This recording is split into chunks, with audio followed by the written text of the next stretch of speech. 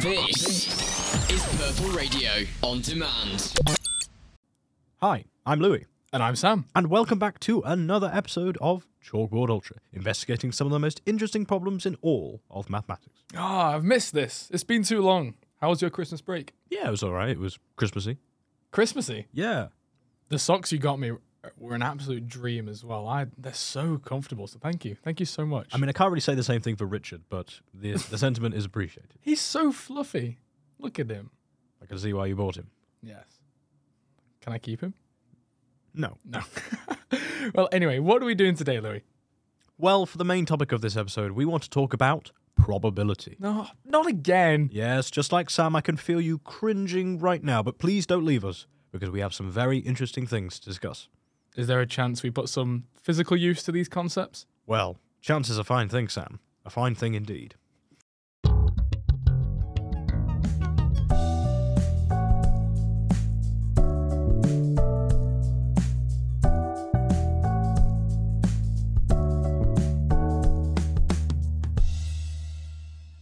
Let's start off our discussion with a talk about pi.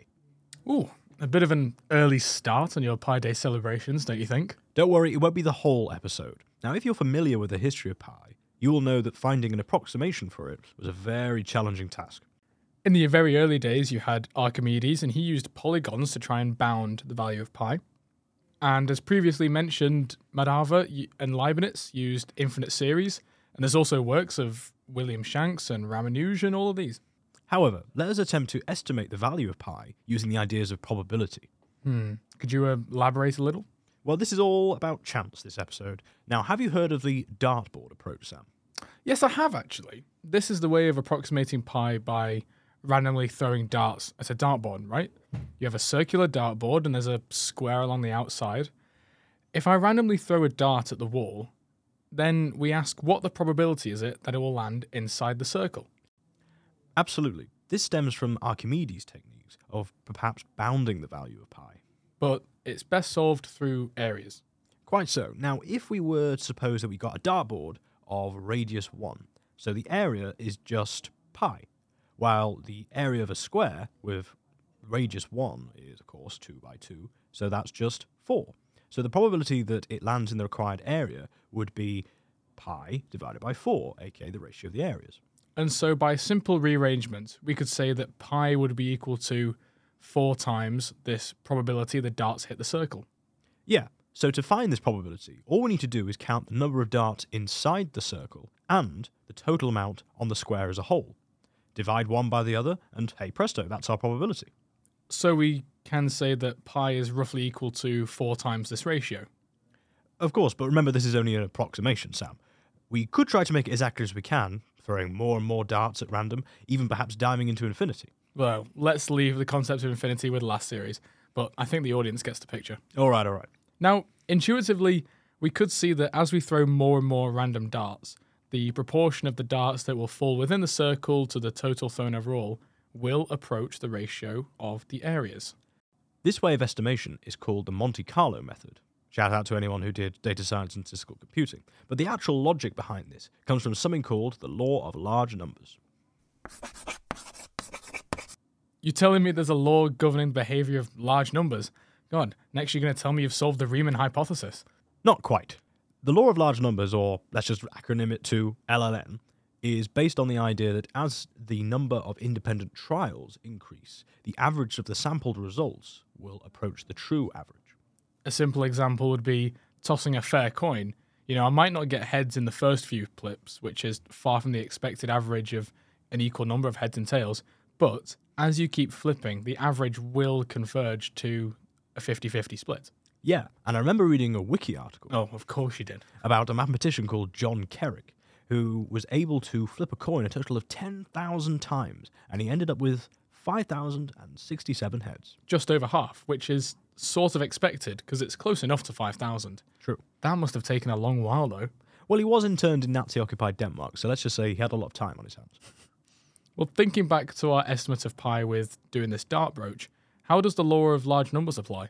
Well, as the number of random darts thrown increases, the estimated value of pi will converge to the true value of pi.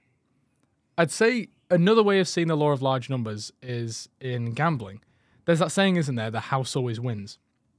Whilst a gambler might strike lucky early on, the more bets they play, the long-term results will align with the casino's advantage. That's sometimes called the house edge. Now, this discussion on randomness and independence helps to link ourselves to the gambler's fallacy. And this is the idea that after a series of losses, a gambler expects a win to occur with 100% certainty. Like the hope that a past roll of the dice will influence the next roll of the dice, even when they're, statistically independent and they've got no bearing on each other. So let's take a game of roulette. A player might believe that after a series of consecutive reds, black is more likely to occur because it just hasn't shown up in a while. But this is all a lie, because every spin of the roulette wheel is independent of the previous spins, and the odds of getting either red or black remain the same in every single spin. Doesn't matter what came before in the wheel, the odds are still the same. You seem to know a lot about gambling, Sam. Have you ever been? I have actually been to Vegas, but it was before I was 21. I'm still not 21 now, which means I can't gamble until the summer. A real big shame. But I've always liked to try. I know it's a popular destination for like stag do's, where everyone pays in 50 quid and see who can get the most money. Why does this fallacy exist, though? Well, it's probably due to a bias within humans. We tend to view small samples of random events as representative of a much larger whole. When discussing this bias, the psychologists Tversky and Kahneman refer to the example of a group of people being asked to write down what they thought a series of random fair coin flips would produce. And by the law of large numbers, we know that the first few flips won't exactly be on a 50-50 split. Exactly. And the group mistakenly wrote down sequences with proportions much closer to 50-50. Remember, the coin has no memory, so it may even give us a series of streaks. Dice don't remember what the dice did last time. Let's have a quick detour and talk about the St. Petersburg paradox. More paradoxes. Yeah. Here we've got a fair coin being tossed. The initial bet is £2. If the coin shows head, we double our money. If it's tails, then the game ends. Louie actually gave me this problem as homework to try, and I figured that in this scenario, a player can win a maximum of 2 to the n pounds, right? Because if you start with 2, flip heads, it goes to 4, then 8, then 16, and so on and so forth. All right. Sounds like a good game, right? Well, from the face of it, but I know that you're just going to tell me the catch, aren't you? What's the most you would pay to play this game, Sam? Well, let's think about it in terms of expected values, because that's what we often do with probability. We receive £2 with probability half, because it's 50-50. £4 with probability quarter, £8 with probability 1/8. So the expected value of this game, assuming it doesn't end, would be a half times 2, plus a quarter times 4, plus an eighth times 8, and this continues. But you'll notice that this is just going to be 1 plus 1 plus 1, all the way up to infinity. Hold on. So we just win an infinite amount of money? Well, remember the infinite monkeys. Good thing we've got Richard here. This is a highly unlikely event, but absolutely certain to happen at some point. Well, now this is just a terrible game. It's got the promise of riches, but in reality, you'll most likely just win small amounts. Once you lose, you'll have to restart. But this adds up to infinity, surely? £2 half a time, and then £2 another time, and go on and go on and go on. You could earn a lot of money. I might wish to spend, a few quid on this game, but no more. The actual probabilities of this tell us to be incredibly cautious. Now, this discussion of the St. Petersburg paradox leads on to something called martingales. Now, imagine we've got a game of chance where a player wagers £1 on the outcome of a prospect of doubling his money. If he loses, he wagers £2 on the next play. And if he loses that, then he wagers 4. If these losses continue, on his nth play, he shall wager 2 to the n pounds. Okay, I'm going to break that down then. We put in £1, and if we win, we get £2. If we put in £1 and then this £2, we will earn £4 upon winning. And since this was a £3 play, then we've only profited £1. And using the power of geometric series, we can see that every time you win under this strategy, you'll only get £1 profit back. And this is the same with any bet, whether it be £10 or £100. But I think you can see the problem with it, Sam, can't you? Yeah, it's not worth it to gain a small fortune if you need to bring a bigger one with you. You would likely bankrupt yourself using this method before the win was actually achieved. Moreover, you could be playing a game that imposes bet limits, meaning the method fails before it begins. Well, are there any ways of alternating this method? Well, yeah, there's something called the reverse martingale. Now, this is where you reduce your bet on losses and increase your bet on wins. Hold on. If we get a loss, we would reduce a bet in expectation for another loss. And similarly, if we get a win, we increase our bet in expectation for another win. No, that's just a gambler's fallacy again. Indeed, and what the reverse method does is capitalize on streaks that occur. But, of course, as the game continues, those streaks are incredibly likely. Remember what we said about law of large numbers? Yeah. So you'll slowly whittle away your money. Are there any others? Yeah, it's called the Labouchere system, described as a split martingale, and named after the English politician Henry Labouchere. It's quite a strange one, so listen in. Before playing a game of roulette, a player decides how much money they want to win and creates a list of positive numbers that sum to that amount. A simple example would be me wanting to win £100, so I'll split that into £50, two 20s and a tenner. Every bet is the sum of the first and last numbers on the list. Win, and the two numbers are deleted from the list. Lose, and the bet lost is added to the end of the list. This continues until either the list is completely crossed out, aka the desired money has been won, or until the player runs out of money. Okay, with my split money, I first bet £60 because that's 50 and a tenner. Win this, and I've now got two 20s to play for. But I lose, and 60 gets added to the list. No, this does sound like a strange system. What's the maths behind it? Well, a roulette wheel will have numbers 1 till 36 with colours alternating between red and black. But additionally, you've also got 0 and 00 coloured in green. Ah, so given this setup, the even money bets, like even odd, red, black, 1 to 18 or 19 to 36, they won't have a 50-50 chance. And what Labouchere does is attempt to offset those odds. Now, suppose the bet is always black. Well, then in that case, success will occur 18 times out of 38, which is about 47%. Since the method tells us to cancel two numbers for every win and add one for every loss, if the bets are successful more than a third of the time, the list is all crossed out and the player wins. Sounds like a better strategy then. We might as well go gambling now. Ah, but you might notice something. The more losses a player experiences, the greater the amount being bet. This can lead to them running out of money rather quickly, not to mention, again, the possibility of bet limits that can just disrupt the method. I have actually been getting into my probability and randomness and chance and all things. Oh dear, have I converted you that easily, Sam? Well, I'm not a massive reader, but every time I've wanted to read a book, it's always been something academic. And I think I'm studying too much physics and, I don't know, pure mathsy algebra stuff that's too hard to take in a minute. So I've picked up this book. It's by Kit Yates, How to Expect the Unexpected. A fantastic read. But it's all about just learning about randomness and how you can actually harness that. It talks about gut feelings, should you listen to them? And there's one chapter that talks about actually expecting things that will seem completely random. The example I often like to give is there's a very small chance that you or I would win the lottery if we bought a ticket tomorrow. True.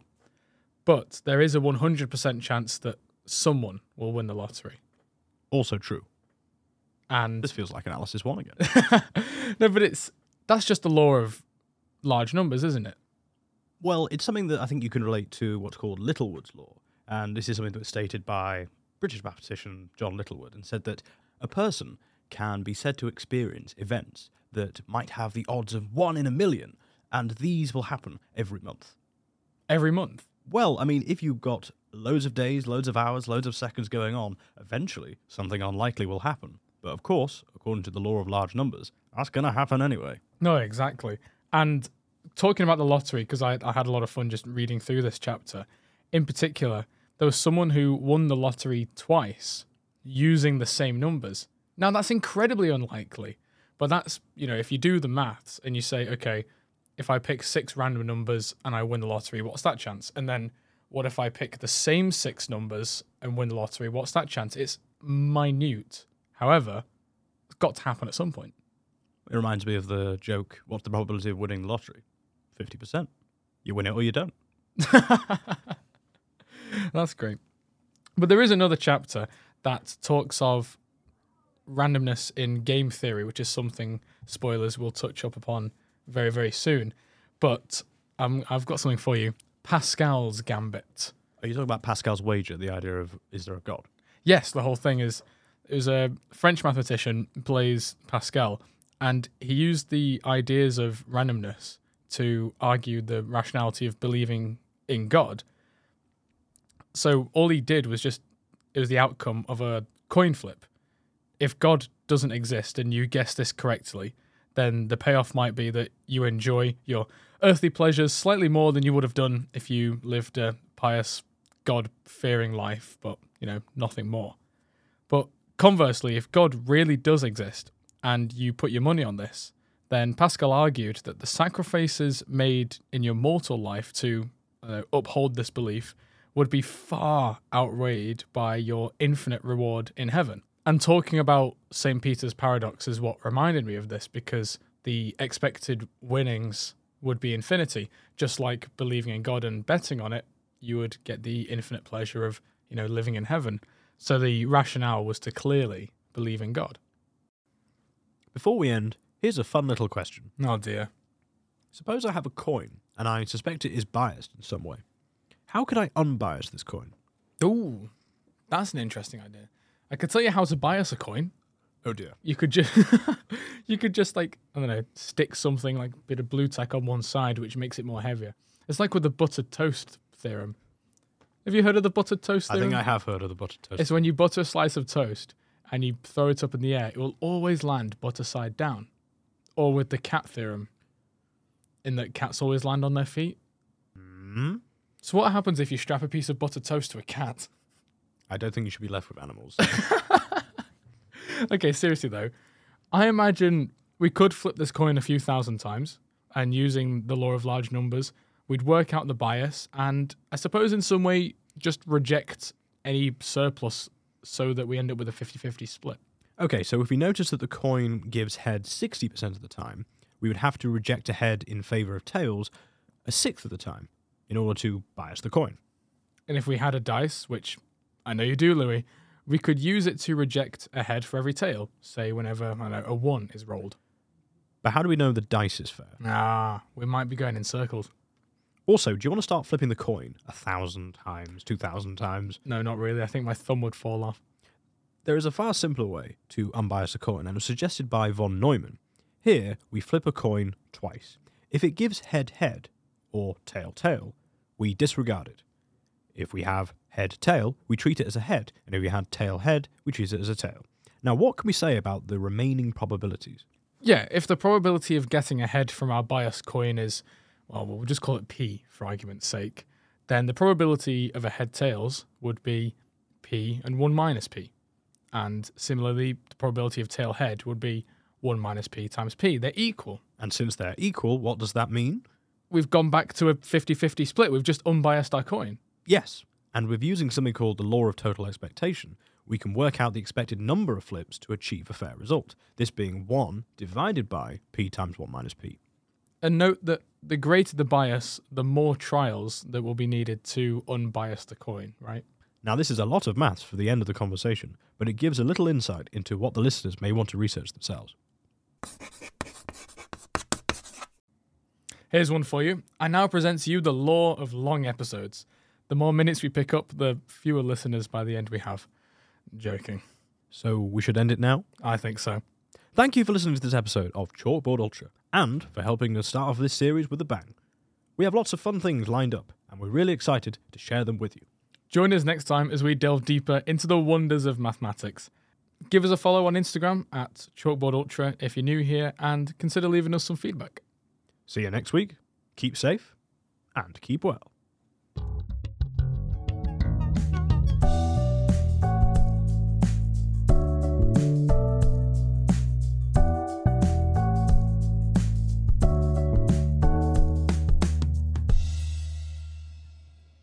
He's an odd-looking fella, isn't he?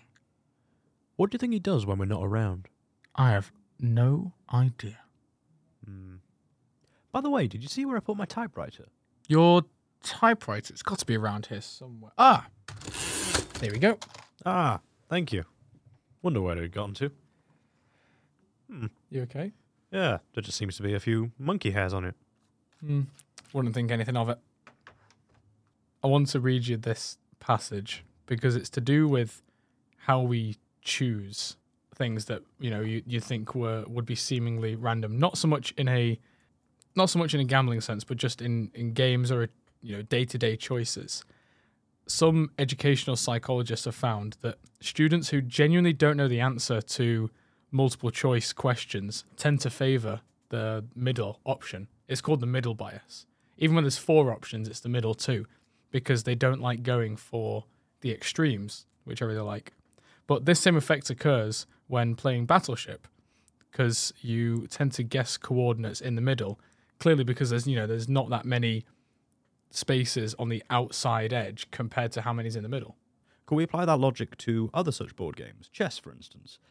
Could we say that much of the action happens towards the centre of the board rather than to the edge? I suppose so, because actually the only valid moves you can do on the edge are with the rook, and you actually have to move pawns out of the way on the edge to get your rook out, unless you, of course, castle midway through the game. But by then, you'll have pieces everywhere. There's more squares to move around in the middle than on the edge, it's clear. Take a knight, for instance. A knight has that L shape that it moves, and in the centre, it's more able to move about than the edge. Mm-hmm.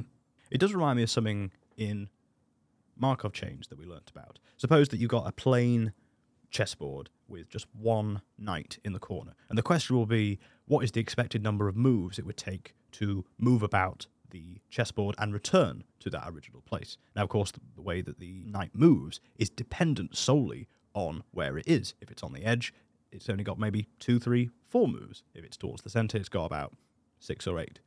So that's another mathematical application of why the middle of the board is probably the best. I mean, I don't know how you'd apply Littlewood's law to more impossible events. The world ending, what would that be? Because there are so catastrophic. I know, but there's so many different ways the world can end. Have you thought of some, Sam? No, absolutely not. I don't always live at doom and gloom. I think betting all this money would put me in some impending doom. Purple Radio Podcasts. Thanks for downloading this Purple Radio podcast. For more great content and to listen live, head to purpleradio.co.uk.